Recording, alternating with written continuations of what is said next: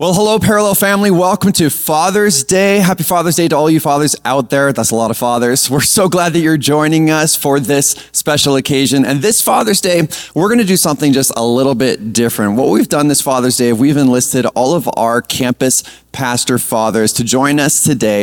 And we're going to have a discussion just about what it means to be a father. What should fathers be looking out for? And hopefully, more than anything today, we hope that this is an encouraging conversation for fathers out there. We hope this is a supportive conversation. And before we go any further, I just want to introduce our panel today. Right next to me, we have Pastor Renee from our Tabor campus. We also have Pastor Mike from our Lloydminster campus. We have Pastor Brian from our Claresholm campus, Pastor Ralph, of course, from our Lethbridge campus, and also Pastor Joel from our Okotoks campus. And today we've asked each one of these pastors to share different aspects and various views on what fathering means to them. And hopefully through these conversations, again, we just want to encourage fathers. It doesn't mean that we have it all together. We don't have all the answers. In fact, more often or not, we make mistakes as fathers. But today we're going to gain some ground and just see how we can push this next generation a little bit more forward. Starting off the discussion today, Pastor Renee, I've had the opportunity to witness you and your family. You're also a teacher, you're a pastor of our Tabor campus, and you are also, how do I say it? When I watch you with your kids, it's like you're a teacher all the time. And I just want to ask, what is it about your life that makes fatherhood such an important aspect? I think it's just knowing that someone's got your back. Growing up, I knew my dad had my back, and I want to do the same for my kids. I want them to be strong. I want them to be resilient and learn how to handle tough situations. But I also want them to know that I got their back, and I know all us fathers, we want our kids to feel like they have someone there to protect them. And I know God has our back too, and that's something I've learned over the years. One of the stories I've shared in Tabor, and I want to quickly share here, is my dad really had my back growing up. And there was a time where I was working hard through university. I was working in a shop, doing some mechanicking, and I wasn't really going to church a whole lot at that time just because I was in that university phase. And my dad invited me to a Sunday night service, and I went after work all dirty and greasy and had my old greasy John Deere hat on. And I came in towards the end of worship and sat down, and there's a guy behind us, and he said, "You need to take off your hat." And I kind of just ignored him. He's like, "You need to take off your hat." And I just ignored him again, and he actually flicked my hat off my head, and it fell into my lap, and I'm like, at the time, I was really annoyed. And I actually got up, and I walked out, and I was thinking, God, if this is church, if this is the people that are here, I don't want to be part of this. And so I went home, and I sat down on the couch. I was watching Sunday night football, and I heard the door open and the screen door kind of slam, and I thought, it's my dad, and he's gonna be mad at me.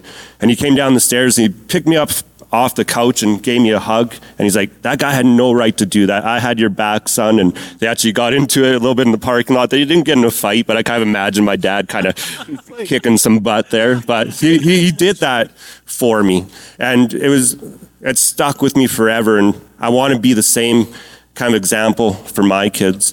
And as an educator, I've had it too. For those fathers out there, you want to protect your kids, but there's people in this room who aren't fathers, and you're still put in a place where you can protect our youth. As an educator, as a teacher, one story that stands out, we were out on a trip, and this is before I had kids, and we were just in a park, and some stranger approached my class and was kind of confrontational. And my class just kind of stood behind me, and I took the brunt of that conversation, that whatever it was, I can't really remember the specifics, but I took that for my kids in my class, and I'm going to protect you guys.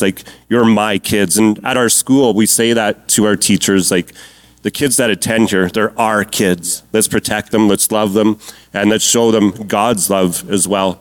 And I think the greatest example of a father having his son's back is Jesus, all he went through, and he said it many times, he could have called on his father to protect him. And Matthew 26:53, it says, "Don't you realize that I could ask my father for thousands of angels to protect us, and he would send them instantly?" And I think that's the greatest mic drop ever. Jesus said to all these people, hey, my father has got my back. He could come down at any time and take care of this for me. But even the Father's love for Jesus said, hey, he knew Jesus had to go through some of these things himself and show who he was and show his love and grace for us through what he went through on the cross. So fathers, protect your kids, love your kids. Even if they're not your kids, be looking out for them, because this next generation is so special. They have so much to offer, and it's our duty as fathers to look out for not only our own kids, but the next generation in the church. I love that. My wife and I, we've done youth ministry for over 15 years, and it's just taking advantage of those opportunities and the conversations with that next generation, so crucial. So key. Thank you so much, Pastor Renee. Pastor Mike, I've loved spending time with you and your family and your kids. Your kids are loving, they're creative, they're intentional. And I just want to ask for you as a dad, what kind of intentionality from you as a father plays a role in that kind of development?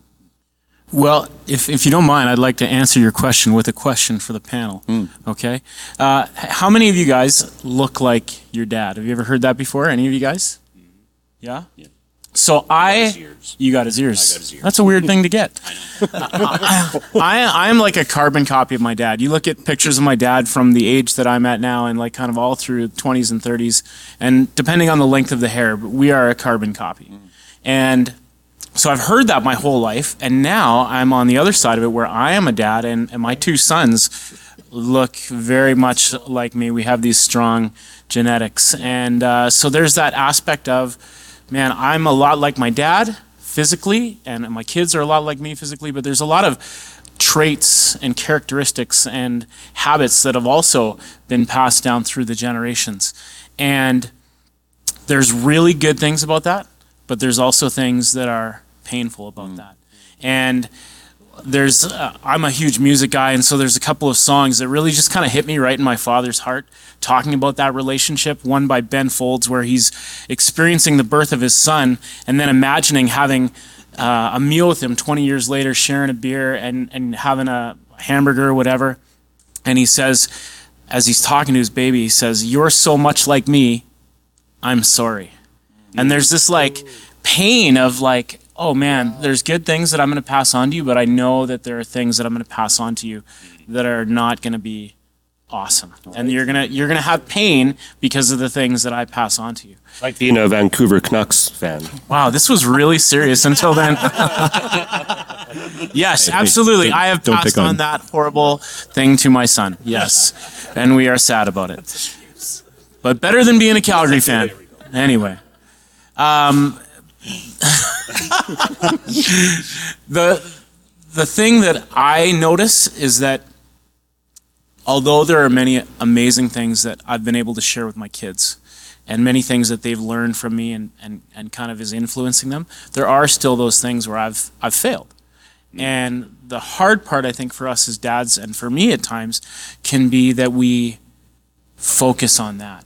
And we can get kind of caught up in that grief or that regret or that shame of being in those moments when we see our bad personality traits come through in our kids, whether it's a stubbornness or whether it's something else, it's kind of a gut shot to us because we know that that's there because we put it there. And so my heart and the thing that I'm trying to learn, the thing that I think God is trying to teach me is to not live in that regret and that shame. Not to say that we don't try and do things better, right, but to not stay there, stay stuck and stay sad and regretful about it. And how do we do that? The thing that I've been thinking about is replacing that shame and that guilt with affirmative talk. The way that God spoke over Jesus at his baptism in Matthew chapter 3. This is my son in whom I am well pleased. Right? And so there's two levels to that. There's a level where we as fathers need to hear that from God and his love and his care for us.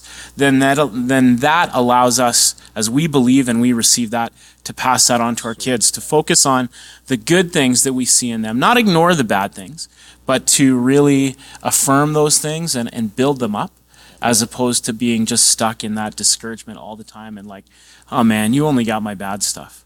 So that's kind of some of the things that I'm learning and trying to figure out. I don't know if I answered your question at all. No, you definitely did. And I think there's something powerful about what you said, because I heard somebody say once, the 4 words that every boy needs to hear from his father is, "I am proud of you." Yeah.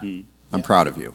And there's a significance and like a reliance on that kind of affirmation coming from our fathers that gives purpose to everything, that we feel like we're on the right track, that we're doing the right thing. So your answer was absolutely fantastic. No. Good. Yeah. Cool. Awesome. Thank you. Yeah. Pastor Ryan, I think if there was anybody that could walk into a room of any generation and be able to build up enthusiasm, it would be you. Whether it's a room full of kids, like you could match their energy level, whether it's Puppies too. your puppies. Puppies too. Even as a pastor, fellow, and friend, you have the ability to see great things in people and say it and call it out. And where did this come from, and how does this assist you with fathering in both the physical and the spiritual? I think I like this verse in Acts 9:26-27, because the Apostle Paul, okay, we read all kinds of writings from the Apostle Paul, but there's a point when the Apostle Paul was an outsider with the other disciples, right? And it says this, it says, when he arrived in Jerusalem, so this is after he took his time in trying to discover who he was as an apostle, discover who he was as a minister, and he decides to come to Jerusalem. And at this point, it's like not believing that he really was a disciple. However, Barnabas, this comment, however, Barnabas, and I love Barnabas, the heart of Barnabas, it says, took him and brought him to the apostles, described to them how Saul had seen the Lord on the road to Damascus, how he had spoken to him, how at Damascus Saul had preached openly and spoken confidently. So one, Barnabas was a student of Saul. What I mean by that is he actually watched. So who are you taking the time to watch and discover who they really are?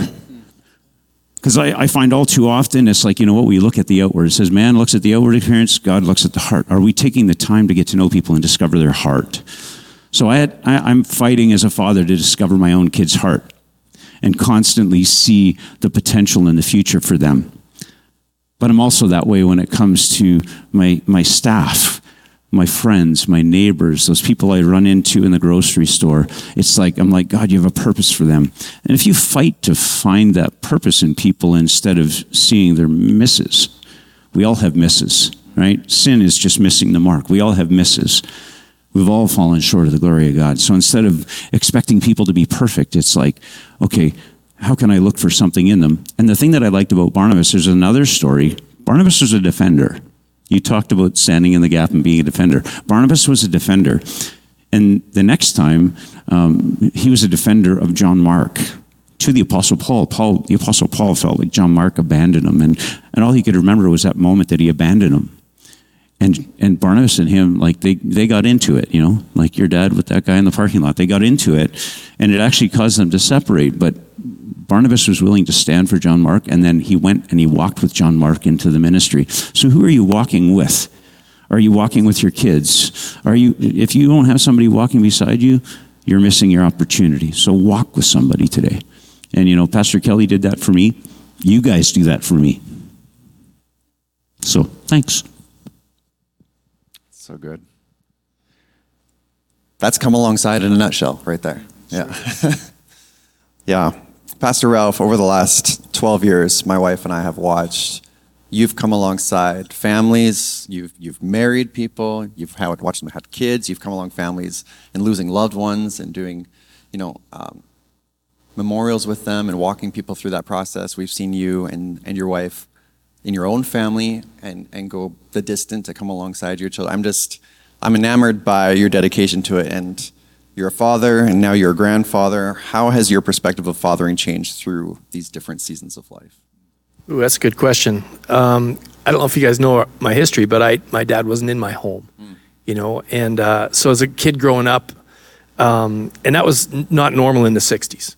Right, most of the kids in my school had their dads in their house with them, and that was just a norm at that time. And then I'd like to just speak to the people today, because families look a lot different today. That's right. Right, there's a lot of absenteeism and a lot of families that have multiple they're blended, right? And so we're speaking to that congregation and that thing. That's the fact of today. I looked at some recent statistics, and up to 7% of kids are in a home with no dad. Or actually up to 11%. And then of that, 7% are on with their grandparents only. So it skips a generation sometimes, right? And many, many times I'll sit with people that have had terrible struggles in their life, either with addictions or they're part of the statistics of what it means to not have a dad in the house. And many of them will say, if it wouldn't have been for my grandfather, if it wouldn't have been for, that person in my life, where would I be? And I think that's my story. I watched dads. I took that initiative to not be one of the stats, in that vacancy. So if you're a young man here today or a young child here today, girl or boy, don't let that absenteeism in your home give you the excuse to just pull back. Reach out to somebody, come alongside, like Brian said, and invest your time in asking them those questions, because that's what I was a sponge for really good dads. Like I saw a good dad and I was like, man, I'm going to learn from that guy. And I had that same vision. So as a dad now and a dad, Sydney, I've been married up to 42 years. And that shouldn't have been a stat, but I am so grateful for having that opportunity to have kids and now grandkids, right? That I can invest in and see the future. I didn't know my grandfather, but I got his Bible here. I think we're not just speaking to the generation here, but generations on. So maybe you're here today and nobody in your family had faith. You don't know nothing. You're the first generation to this. I'll bet there's somebody in your past that prayed and said, "Oh God, would you watch for my future generations?"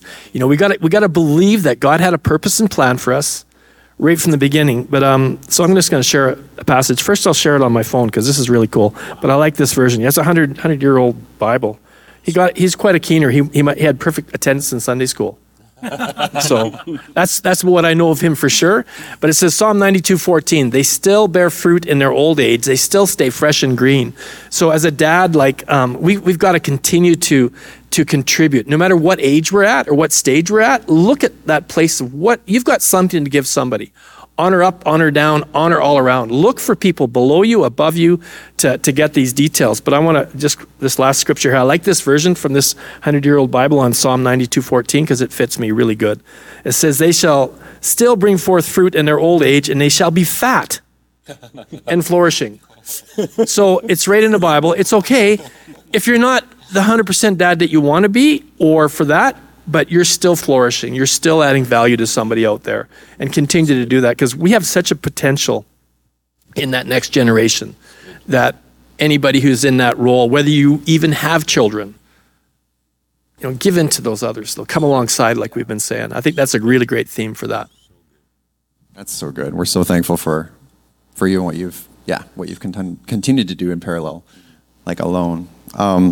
Pastor Joel, I think this is one of the rare times that I've seen you without one of your children hanging off you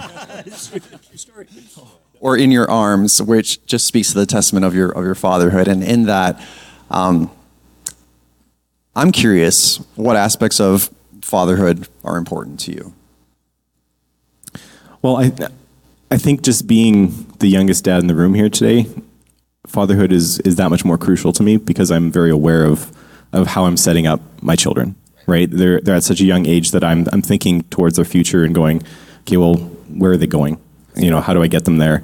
And for me, like today, I kind of wanted to talk a little bit about mentorship culture. I think of that as a society and as people, we're kind of losing sight of the significance of mentorship and that mentor-mentee relationship. And that's really what we're talking about, right? We call it fatherhood, but that's really what it is pouring into somebody and investing in somebody. And I think society right now encourages us to be self-guided, to seek our own, truth, whatever we define that to be. Society also teaches us, that we need to believe that truth and that we can own it. And I think that we're losing something in that belief system. So I started to look at scripture and kind of, especially as a young dad, kind of go, okay, well, what can I pull from scripture? What can I learn? What kind of relationships are there in the Bible that we can learn from? And there's a few of them, especially in the Old Testament that kind of stand out. There's Jethro to Moses, who influenced Moses, and then Moses and Joshua and Moses and Caleb. Both those young men went and surpassed what Moses has done, right? So that mentor-mentee relationship, often the mentee goes farther than the mentor, right? So there's that extra value that comes in for all that pouring in, that taking that one person under their wing and really investing in them, right? And so then the last relationship that I kind of settled on was Elijah and Elisha.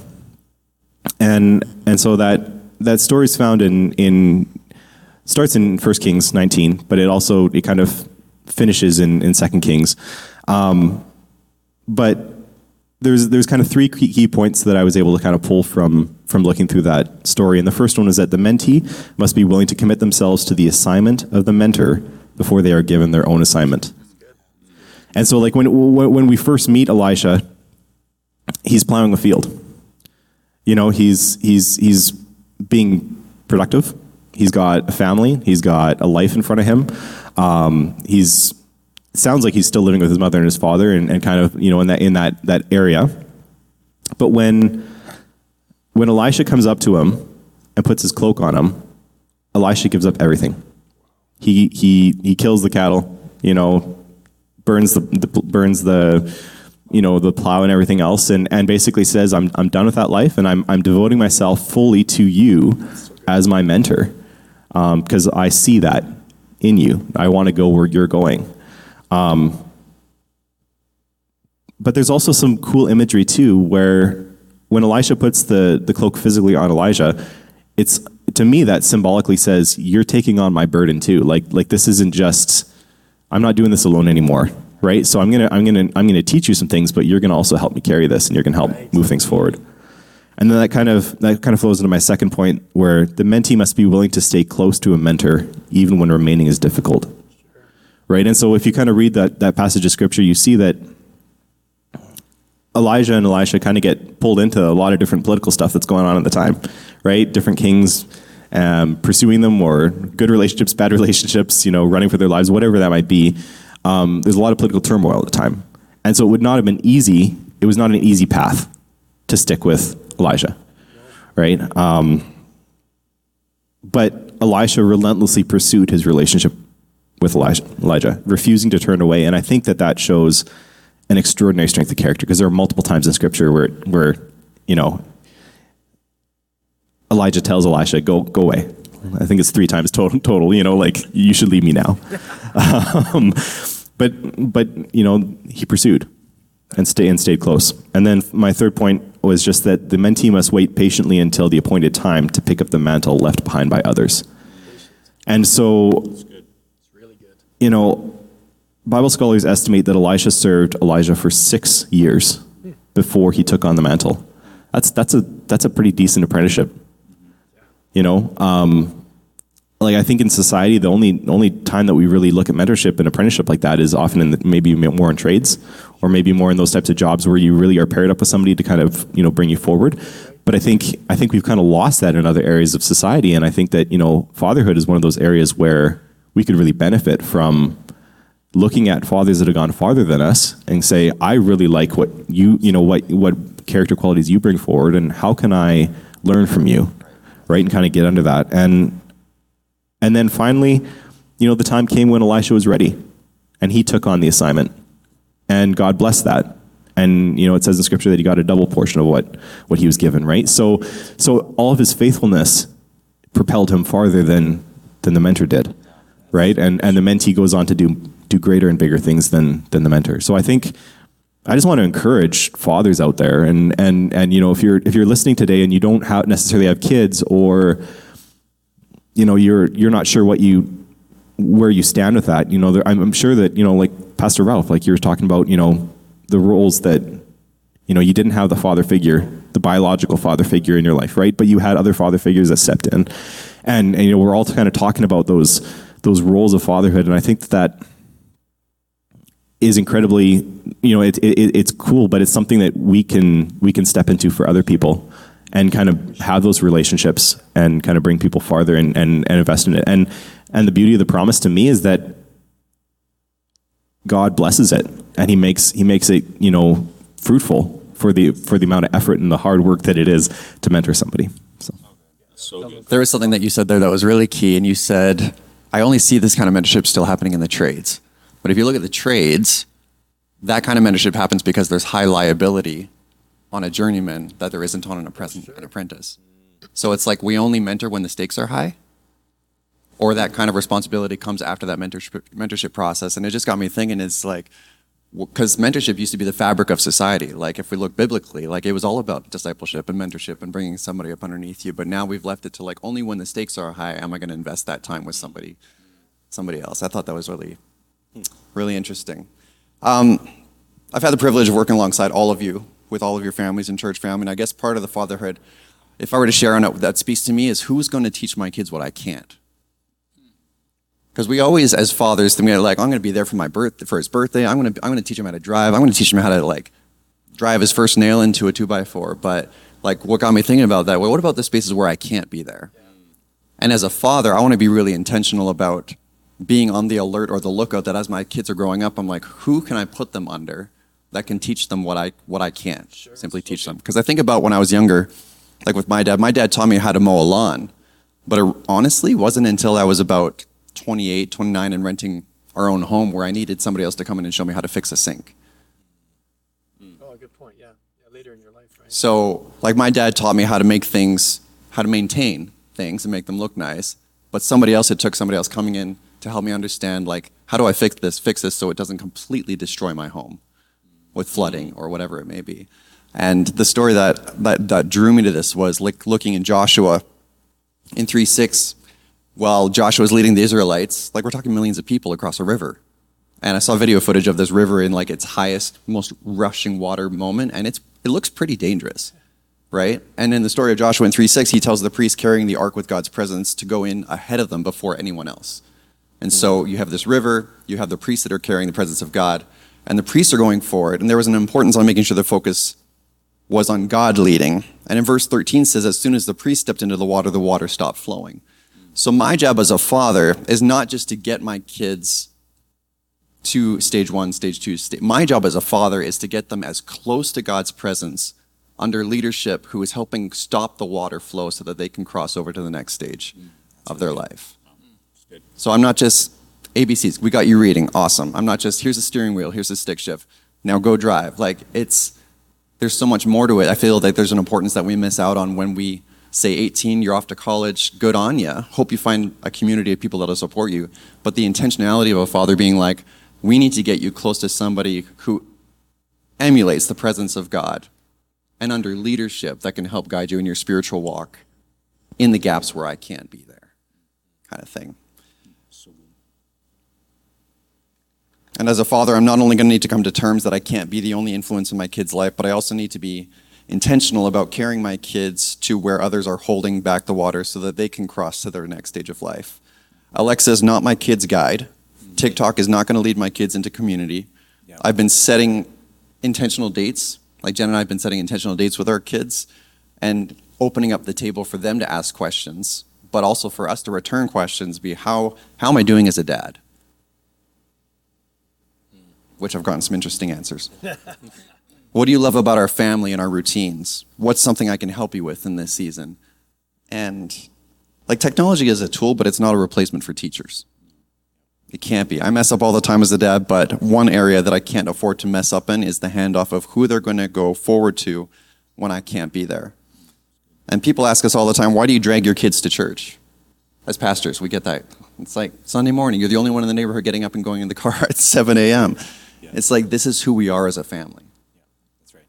We are intentional about our kids being in an environment where people are dependent upon their relationship with Jesus. Because if they're in that environment, you adapt to your environment. So if my kids grew up in a space where people are like, Jesus, I need you.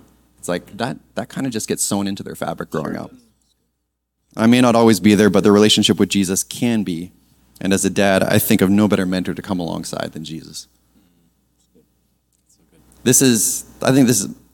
Honestly, I think more discussions like this need to happen with fathers and not wait once a year to get together and right?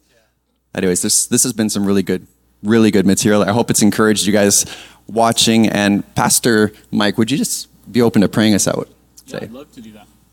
Okay, let's take a moment and pray. Dear Jesus, we are so grateful for your love and care for us. Thank you how you modeled that for us, how you loved us before we had our stuff together and loved us before we acknowledged you, recognized you. Thank you for how you display your Father's heart in all those things. That you heard his voice and you took what he poured into you and you poured that out for us. God, as we go from this place today, would we go in community? Would we go with the sense of the responsibility and the opportunity to care for people, to bring people along with us, to mentor people, to care for people who don't have that father figure in their life? And it doesn't mean that they even need to be just kids, adults, and just that's why the church and the family exists. So God, would that just take root in our hearts today? And would there be a transformation across our churches, across our campuses, across our communities, as generations are impacted and influenced as a result of a conversation that might start today, this week, this month, and it's one that you've sparked and allowed us to pursue. So we pray these things in the name of Jesus. Amen.